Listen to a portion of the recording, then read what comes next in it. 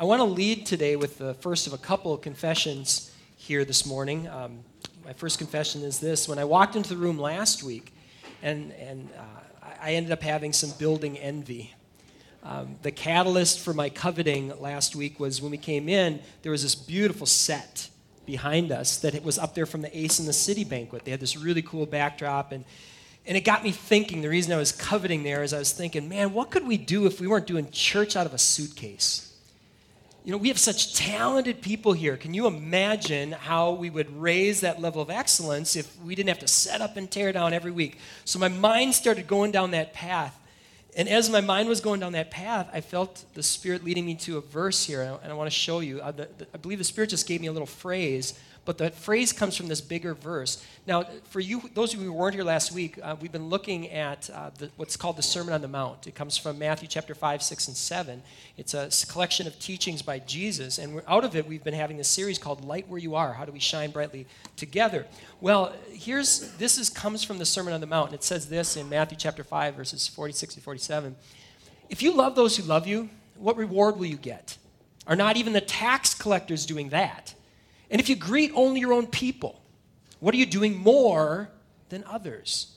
Even non-believers do that. Now, the way it played out in my head was I heard the phrase, even the pagans do that. And what that meant to me, you know how a little phrase can just mean so much when you hear it.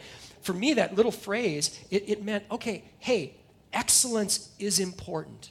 Excellence is so important, especially here in the northeast suburbs. Excellence matters. And one of the things that should be true of us, we should have a level of excellence that meets or exceeds the level of excellence around us. That's part of discipleship, and I was already there before I heard that little phrase. But there should be more that sets us apart from businesses in this area than the color of our logo or the goods and services we offer. There should be more than that, because even the businesses, even if they're not a Christian owner, they're pursuing excellence. And they're trying to do things well. So what sets us apart? So that was part of that loaded thing in my head. And the same thing is true for volunteering and being generous. Should we volunteer and be generous? Absolutely. But go to most of the businesses around here. They have a charity, right? They encourage volunteerism among their employees, most of them. So what is it about us that is beyond that? How do we shine as Jesus wanted us to shine? The quality of our ministry and the quality of our generosity, it matters. But I believe that Holy Spirit, little prompting there, wants to stretch us beyond cultural norms. Stretch us beyond that. And consider the counter-cultural qualities that Jesus described in his Sermon on the Mount. Now, this Sermon on the Mount that we've been looking at, it is as countercultural today as it was when he gave it in the Middle East in the first century. It is countercultural. If we live by these principles, we are going to look very, very different. So let's dig into that. Let's see, what God has for us here in the Sermon on the Mount. If you have your Bibles, let's open up to Matthew chapter 5, verse 13. This is the passage I want to start with today. This is from that Sermon on the Mount. It's familiar to many of us, but I feel like this is where we should start here today. I want to let you know, too, if you don't have a Bible at home, we'd love to give you one free today. Every week, we have a stack of them there at the tables at that entrance. They're there for you. So please take one if you don't have a Bible. It is a gift from God to you. All right, here we go. Matthew chapter 5, verse 13 says this. You, and when Jesus is talking, this is you plural, meaning all these people. Jesus is, when he's giving this Sermon on the Mount, he is on a mountaintop, and so he's sharing this with this crowd gathered all around him. You are the salt of the earth, he says to these people. But if salt loses its saltiness, how can it be made salty again? It is no longer good for anything except to be thrown out and trampled underfoot. Okay, what does this have to do with what I'm talking about, excellence and all this kind of stuff? Well, let me first start by sharing what I've heard a lot of people do with this passage. I've heard this a number of times where people have said, okay, here's how you can interpret this passage. Here's this illustration God gave us. He says, you're the salt of the earth, right? And they said, now here's the thing about salt. A little salt is good. But what happens if you've got a delicious hamburger, right? And you pour too much salt on it, right? You got too much salt. Now, something that was good is making a really big mess. All right, now something that was good is oversalted. And then what they do is they say, okay, now that's how it should be with us. That's how it should be with us, that we shouldn't all be clustered together inside church walls. We should be out there, spreading the good news and all this. Now, did Jesus say we should go? Yes, he did. Go make disciples of all nations. So should we be spreading the word? Yes. But is that the point that Jesus is making here? No, not at all. That's not the point Jesus is making in this passage. Jesus gives the point that he's making in this passage. He says unsalty salt is worthless. That's the point that Jesus is making in this passage. Unsalty salt is worthless. As I was doing some preparation for this week, I came across this from one of my sources. One of my commentaries said this, and they were commenting on this verse from a historical context. They said, unsalty salt is a contradiction in terms. It's like water losing its wetness. It is not salty. If it's not salty, it is not salt. But salt used in the ancient world was seldom pure salt as we know it, like this. Salt in the ancient world was collected from the Dead Sea, and it contains a mixture of other minerals. And it is possible to imagine that true salt content, if it was washed out, would leave behind this useless residue. In other words, you're collecting salt, you're collecting this substance from the Dead Sea. If the salt isn't in there, all you got is like dust, right? And dirt. It's not salty. It's useless. In any case, the commentary went on to say, Jesus is not teaching chemistry. And the ludicrous imagery of trying to salt that which should itself be the source of saltiness is a powerful indictment of disciples who have lost their distinctiveness and so no longer have anything to contribute to society. In this passage, Jesus' point is there something that makes you different? Do you taste different? Is there something about you that is qualitatively different than the other substance around you? Are you distinct? Is there something that sets you apart? One of the great spiritual thinkers and writers of our day was a man named Dallas Willard. And he was once asked if anything ever got him down. And here's what he said. Wow, this is a harsh word here. He said, I'll tell you what gets me down. He says, it bothers me that Christ followers require so much prompting and cajoling to do God's work in the world. I know many pastors, they must beg people to show up for events. They must beg people to use their God-given spiritual gifts to further his kingdom. They must beg people to read their Bibles and pray and tithe. Churches spend thousands of dollars producing emotional videos to move people and to care for the poor. Because if they didn't show those videos, the congregations wouldn't really care for the poor. He's describing an unsalty group of people. A group of people who, it's like the pastor's up here and he's taking salt and he's like throwing it on them, hoping someone's going to stay there until next Sunday. Well, if we're up here throwing salt, right? We're just throwing salt trying to make people salty who aren't salty. How long is that salt going to stay on you? You won't even make it to the parking lot, right? Because it's coming from the outside. Josiah, at the first service, we have a guy, Josiah, he's great. He said, yeah, it's like you're assaulting us, right? And maybe you've been there. Maybe you've been in a congregation where you're feeling assaulted because someone's just belligerent you, saying, do this, do this, do this, do this, instead of, it's got to come from within. If you're not salty, it doesn't matter how much the person in the front says. They're just going to be assaulting you. Is there something in you that's different? Has the Spirit of God changed you from within? Have you allowed God to change your heart and change your mind so that you're qualitatively different than the world around us? Yep, we're pursuing excellence. Yep, we're volunteering. Absolutely. We're giving generously. Hey, that's the basics. Is there something different, qualitatively different within us? I believe that's the point that Jesus is making in this passage.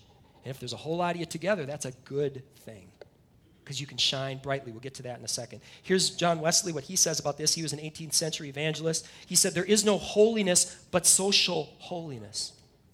If you're a believer and you're like, well, my faith is a personal, private thing, it better be personal. But if it's only private, it is not authentic Christianity as Jesus described it. If you're not bringing season and helping to preserve this world that we're a part of, if you're not shining brightly, that's not Christianity as Jesus described it. There is no holiness but social holiness. To turn Christianity into a solitary religion is to destroy it. Was he way off? No. Look what comes right after this on salt. The very next passage says this, you then are the light of the world. This is Matthew 5:14. You are the light of the world, and a city set on a hill cannot be hidden. Yep, you should be like a light, an individual light that's on a lampstand. Absolutely, and take that to all corners of the world. But it's not a bad thing when you get a whole lot of us together. because we can shine like a city on a hill. And that's the part of the metaphor that we want to press into in this series. How do we shine brightly together? And how do we do that well? And that's why next week, as you heard earlier in the service, we're going to fly up the directors from Emmanuel Children's Home. I got to spend time with them Friday. Got to spend time with them Friday. I can't wait for you to get to actually meet them and not just hear about them. So we're bringing them up, and we'll talk about how can we shine brightly together in Juarez, Mexico. And then in 2 weeks, Tim Anderson's going to share how can we shine brightly together in our biggest city right here in this state, in Minneapolis. How can we shine brightly together in the Powderhorn neighborhood? So that's in 2 weeks. Well, today what we're going to talk about is how do we shine brightly together right here in the northeast suburbs. So let's dive right in. If you have a note sheet, why don't you pull that out, and let's get to work. Shining brightly, it says at the top of your notes here, in the suburbs requires an attentiveness to best practices and a commitment to biblical principles. We're attentive to best practices here. Again, hear me clearly. I am not saying that we can neglect excellence at all. I'm just saying that's the baseline. Because best practices matter, especially in an area like the one we live in. Great atmosphere, like they had at the Ace Banquet, that matters. Great music matters. Our website matters. Our messages and messaging matter. The way we greet and treat and seat people matters. The way we take care of their kids matters. Best practices matter, and we're attentive to them. But we're attentive to them, and we are committed to biblical principles, because that's what's most important. Why do I say that? I say that because what good is it for us to have greeters strategically placed at all of the right places, but not really welcome people into the family of God? Forget that then. Forget having greeters in the right places if we're not authentically welcoming people into the community of God. What good is it for me to give a well-crafted message if it's not a word from the Lord? If it's just my words crafted into a package? What good would it be if we had great musicians who just got up here and said, "Look at me. Look at me"? What good would that be? That's not worship leading. What good would it be if we had magnetic programs for kids and for teens, and we had hundreds of kids coming, hundreds of teens coming, but all we did was entertain them? What good would that be? That would be unsalty salt. They could get that anywhere. What's distinctive about us? So that's why we lock into biblical principles. And so let's look at 7 right from the Sermon on the Mount. So these are all, in fact, they pretty much follow chronologically some of the principles that Jesus puts out here in Matthew 5, 6, and 7. At least these are the jumping off points that we're going to use. So here are 7 ways to shine in the suburbs. And before we dive into the list, I do want to say this. For those of you who are regulars here, this is not a rebuke. It is such a joy that I don't have to get up here on Sundays and assault y'all. It's so wonderful that that's not what I have to do. I've never been a part of a congregation like this, where more people, where you're so generous, where you are so willing to step up as God calls you to step up. And where the community center, those who aren't a part of this church, the community center, they see something different in this group. They've commented on so many times, the staff, they said, this is not like the other groups that we rent to. They see something different. So when you hear my words today, don't hear a rebuke. Instead, hear the voice of a coach who's a high jump coach, and it's a meet, and we just cleared 5 feet. And it's like, okay, now, we're raising the bar. Here we go, 5-2, 5-2. We can do this, all right? So hear that voice rather than an assault this morning. So here we go. 7 ways that we can shine right here in the suburbs, beyond the basics, beyond doing excellence. That's the given, but even the non-believers do that. Beyond volunteering, beyond giving generously, even, the non-believers do that. Let's talk about being salty, all right? The first one is this, and I'd encourage you to write this in your notes. If you want to help us be salty, resolve your differences in a God-honoring way. If we do this, we will shine. I'm trying to do a really good job of this now. I was not good at this in the past. I still mess up in this from quite often. But I'm trying to get this image in my head. In the Sermon on the Mount, this is the first time in the book of Matthew where Jesus refers to God as Father. And then it's Father, Father, Father, Father, Father throughout the Sermon on the Mount. So I try to use that metaphor he gave us, and I think about, okay, when it comes to resolving differences, how do I want my kids to resolve their differences? And to use that as a starting point, because we're going to have differences, right? Where two or more are gathered, there will be differences, right?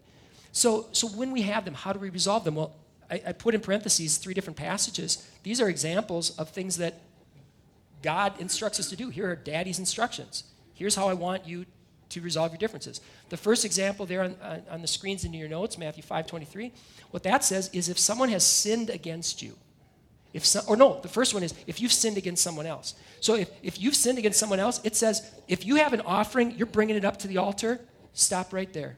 You leave that offering, go back, and as much as it depends on you, go make things right. You leave the gift. Don't play church.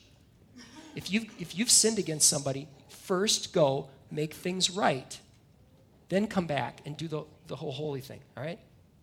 So that's if you've sinned against someone. The next example then is if someone has sinned against you. And in that one, it says the first step is not to go tell everybody. The first step is not, do you know what brother so-and-so did? I will tell you so that you can pray for them. No. First step is what? You go to them privately, just you, and you say, hey, brother, hey, sister, this is something you did that I believe is wrong. And then if they don't listen, next step, then bring one other person. And then after that, it's church intervention. That's if someone has sinned against you. And then Titus 3:10 builds on all of these. And now we're into opinion.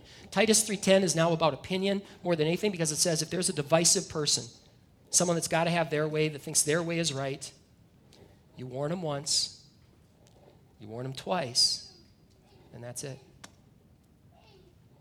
Can you imagine if we had a community like that? Can you imagine that? In a world that solves its disputes with lawyers, guns, and money, what if we resolved our differences the way that Jesus taught us to? If we did that, we would shine like a city on a hill. So if you will help us shine in that way right here in the suburbs, I want to hear you say amen. Amen. Okay, half of us. All right, we'll go with that. I'll give you one more chance in case some more of you want in on this. Is there anyone else willing to say they will shine with that? If so, say amen. Amen. All right. Number two. Here we go. Heavy stuff here. Next one's coming heavy also. If you want to help us shine in the suburbs, abstain from sexually charged media. Will that help us shine? Yes, because to say everyone else is doing it is not an exaggeration. I looked this up coming into this week. I knew the stats would be rough. I didn't know they'd be this rough. According to a study, according to the Barna Research Group, and I can show you which study I'm referring to if you question my study resources here. In a study conducted by the Barna Research Group, nearly 2/3 of American men and about 1 in 5 women view porn at least once a month. Now, I kind of knew that stat, but this is the one that blew me away. Can we put this one on the screens? When asked how often they view pornography, only 3% of Christian men and 13% of Christian women checked never. 3% of Christian men, 13%. And the question was, how frequently do you view pornography? Not have you ever in your life. How frequently? Only 3% said never. Again, hear this not as a rebuke, but hear this in a, come on, let's clear this bar. Jesus taught us a different way, didn't he? Jesus envisioned a different community than this. Here's what Jesus said in his Sermon on the Mount. This is from Matthew chapter 5, verses 27 through 28. He said, you've heard it said, don't commit adultery. But I tell you, if you look at a woman lustfully, you've already committed adultery with her in your heart. Pornography is adultery for Christians. Jesus had a very different vision for his people. He envisioned a community of men who would be as faithful to their wives as Christ was to his church. He had an vision of a community of men where we wouldn't look at women as objects, but rather the way we'd look for women, we'd look out for women. We'd look out for women the way a good big brother looks out for little sister. That's the vision. Can you imagine what a beautiful vision that is? And then when it comes to women, he said he had this vision of a community of women where they would recognize, I have been purchased at a great In fact, not no matter what I've done, despite of what I've done, I've been purchased at a great price. I will honor God with my body. Can you imagine what kind of community that would be? Wouldn't that be a beautiful thing? So, if you'll contribute to be a part of that community, can I hear you say amen? Amen. All right, number 3. Don't join in with the haters and the cynics. All right, here's another one of my confessions for you. I almost wore this jersey today. I remember this one? Ron said, someday this is going to be an object lesson. It is. It is. I almost wore this today as my scarlet A for all of you. But we had the dedication, so I thought I better dress up a little bit, right? I almost wore this. Whose jersey is this? Christian Ponders. He's a quarterback for the Vikings. The reason I almost wore this and how it relates to don't join in with the cynics, at my house, I've got 2 little girls who rarely ever watch football. But if someone has a really bad throw in our house, you know what they say? Nice throw, Ponder. You know where they got that? From Daddy. Because I'm so cynical on so many things. You know, whether it's politics, whether it's sports, it's so easy for me to say, hey, you did, whatever, nice throw, Ponder kind of stuff. Can you imagine how we'd stand out as a community if we didn't engage in that as a group of people? There's a great quote, and we'll put it up on the screens here, from a pastor, Bill Hybels. I hold this guy in high regard. He says this about cynics. He says, cynics are a dime a dozen. They think being cynical, it's intellectually cool. But if you look beneath the surface, cynicism is intellectually cowardly. It takes no courage whatsoever to tear down other people or ideas or make a skeptical remark. It takes no creativity to poke holes in things rather than offer support, encouragement, or a better idea. Cynicism doesn't engage reality. It sloughs it off with a cheap laugh. And this is so true. This next thing, cynicism is contagious. It has an insidious way of seeping undetected into our thoughts and our speech patterns. Will you tell yourself, I'm no longer going to be that man or that woman sitting on the bench taking pot shots at others who are actually doing things in this world?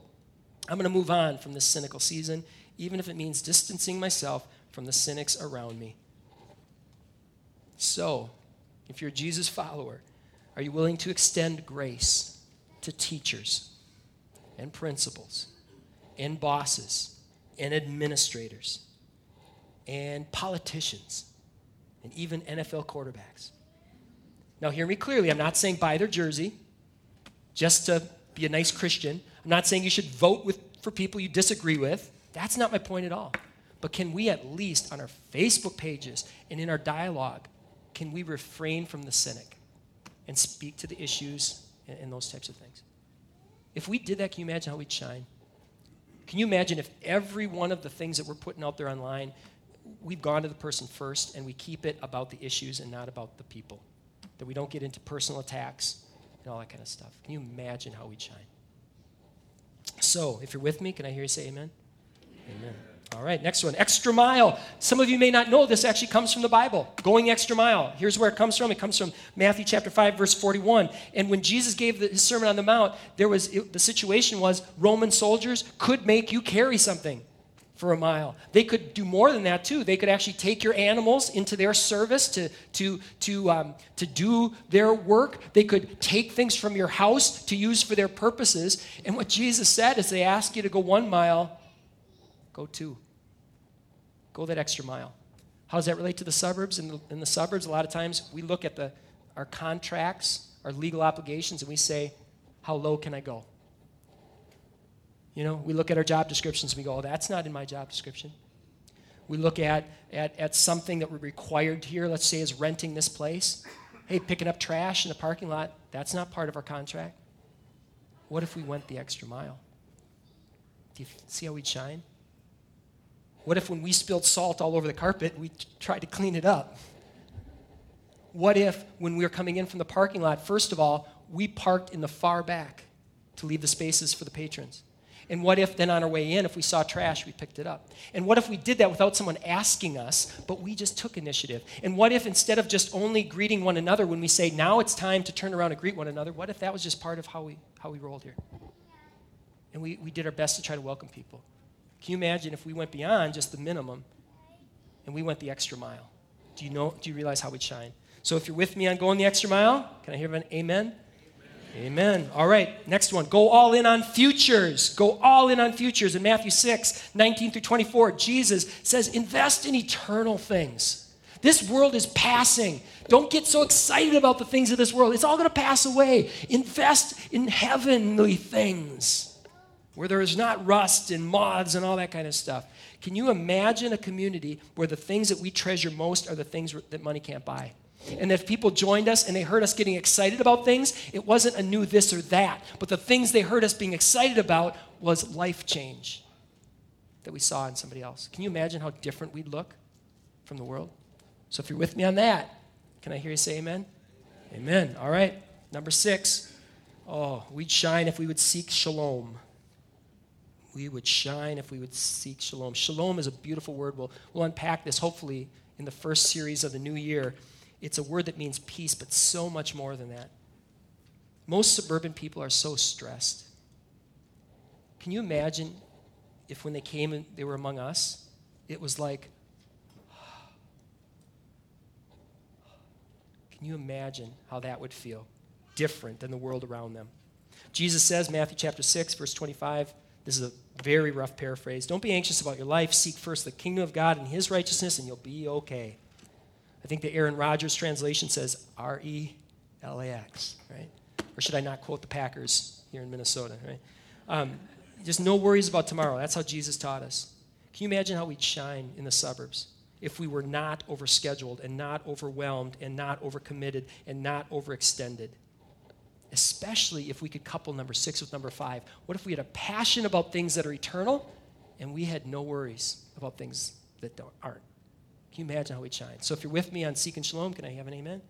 Amen. I'm going to need your encouragement on that one, like a lot of you. All right, and then the last one, number 7. Will you choose accountability? Often in the suburbs, we only have accountability if someone says, you will be accountable to this. What if we sought it from one another? What if we really said, we are in this together. I'm accountable to you, you're accountable to me in all the right ways. Not in the beat-up ways, not in the you missed the high bar ways, but in the I think you can get over this bar kind of ways, right?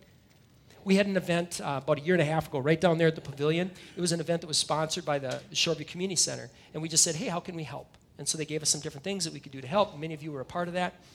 And I got talking to the mayor. She was there, and I said, how could we as a church best help the community? And she said, well, churches ask that kind of question all the time. I'll tell you what I tell them. Help your people. Help your people. Take care of your people. Take care of one another, I think is the way she put it. Take care of one another. You know what Jesus taught us? You'll know you're my disciples if you love one another. Can you imagine how we'd shine if we were committed to each other? Not out of some legal obligation, but because we're brothers and sisters in Christ. And we looked out for one another and we cared for one another in that kind of way. And we were accountable to say, hey, we're supposed to be shining brightly here, Chris, and you're ripping on Ponder all the time. How's that mesh? What if we did that? What if we did that? You know, I was, with the dedication, I was thinking about when Derek, he was trying so hard. I don't know if you could see it where you were, but Derek was trying so hard to say the right thing. Wasn't there something beautiful about that? He was trying so hard to just, okay, tell me what to say, I think he even said. Tell me what to say. What a pure spirit. What if we had that orientation towards God? You know, Father, I trust you so much. Tell me what to say, and I'll say. Tell me what to do, and I'll do it. I just want to honor you. Can you imagine if we were all like that, how different that would be? And I turned to Amber while we were singing, and I just said, do you know what that says about you as a parent? That he trusts you guys that kind of way? That's a beautiful thing. It's a beautiful thing. It speaks to trust. Well, there's a quote by a guy named St. Francis of Assisi, and here's a guy that individually burned so brightly we're still talking about him. We shouldn't be talking about this guy. He was a friar. I don't even know if he's an official monk, right? Catholic friar, 13th century. But this guy, there was something about him that was different. There were all kinds of monks back then We're not hearing about so many of them. Usually when we're hearing about them, it's kind of the negative stuff that some of them did. Just how they were so focused on sacrificing for God that they would just hurt themselves, which is just really dysfunctional. That they would hide from the rest of the world. There was all these kind of things. This guy, he stood out. There was something qualitatively different about him. He didn't pray because you're supposed to pray. He didn't fast because you're supposed to fast. He didn't seek a vow of poverty because you're supposed to be generous. Here's what he devoured fasting like a man devours food. He plunged after poverty as men have dug madly for gold. And it is precisely the positive and passionate quality of this part of his personality that is a challenge to the modern mind. And this brings us to that last point that we have on our sheet. The reason we want to pursue biblical principles is because biblical principles are best practices. Men like Francis of Assisi, they got that. And that's why he went after it like gold. He's like, I do not want to be encumbered by the things around me. So the more I can let go of this stuff, the happier I'm going to be. That's why he could go after that. Fasting, he's like, I'm not abstaining from food. I am feasting on things that are eternal. And he was able to make that switch. And can you imagine if we could do that as a group, if there were more of us who could come to a place where we could realize this, where it was real, where that little hopeful trust that we had when we said, Dad, I want to say the right thing. Tell me what to say. What if we did that and we discovered along the way that this is what's best for us? All these things we're saying no to, it's best that we say no. All these things that we say yes, it's best that we say yes. Can you imagine being a part of a group like that? Can you imagine if our church was a church where we all resolved our differences in a God-honoring way, where we looked at each other the way God looks at us, where cynicism, it was called out, and encouragement was encouraged, where no one had to be asked to go the extra mile, where there was an expectancy. Oh, I can't wait for the life to come. This stuff, new this came out. Okay, great, it'll help me be more efficient. But I'm not excited about that. I'm excited about eternity. What if peace was the norm? That would be Jamaica. What if we were irrevocably committed to one another? Imagine if ours was a church through whom the good news was proclaimed and hope was restored and the lost were welcomed home, where believers were challenged and resources were well stewarded and strangers became friends. What if this was a place where relationships were reconciled and those in need found support and ugly church politics found no foothold? What if this was a place where singles and families thrived, young people were trained in the ways they should go? If that was the case, not only would we be having a great time, but I think our neighbors would say, let me have a bite of that burger because it looks really, really good. That's the kind of community we want to be a part of. And it's not an exaggeration to say it would be a taste of heaven. If we lived like that, it would taste more like heaven. Well, I want to close with something I haven't really told many people before until this morning. True story of something that happened not too long ago. I used to be at another church before coming here, and I had been there for like 10 years. But I knew a transition was coming. And I was still on staff there, and we had an event right down the road here at Gospel Hill Camp.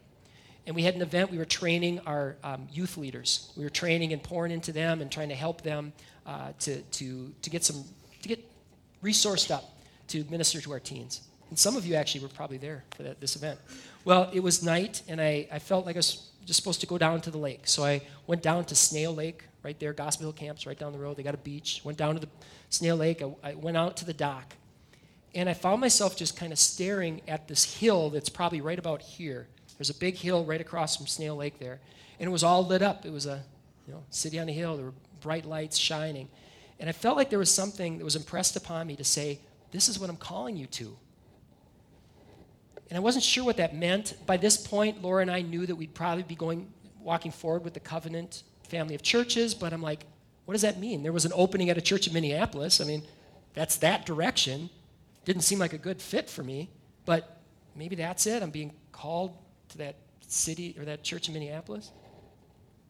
Little did I know, fast forward a couple years, our youth group meets at that camp.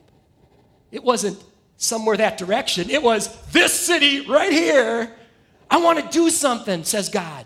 I want to do something here. I want to plant a new church, not because the other churches aren't doing what they're supposed to be doing, but because I want to do this thing that's going to shine brightly.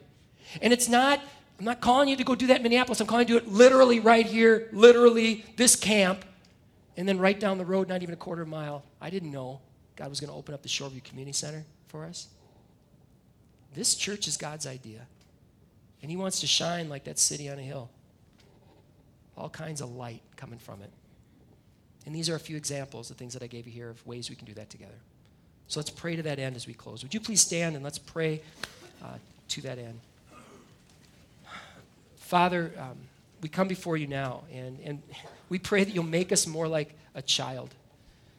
Make us more like that, like we saw in Derek, where he's able to trust you that much, where he can yield his life to you, and he can just say, tell me what to say, because I want to do the right thing. Help us to trust you that you love us enough and you know enough to tell us what the right thing is, through your word, through the work of your Spirit, through one another. Help us to trust you in that way, that we can say yes to everything that you invite us into. And Lord, I pray for those who've never really tasted you before. Lord, I pray that even today, you would open their hearts and minds to your vision for what the world could be if we all followed the example and teaching of Jesus of Nazareth. And Lord, out of that conversation that they have with you, may they come to that place where they yield their whole lives to trusting you and your goodness. Thank you for shining like a beacon on a hill when you hung on the cross for us. And we pray that that would inspire us to trust you with our entire lives as well. We pray in Jesus' name, amen. God bless you. Have a great week.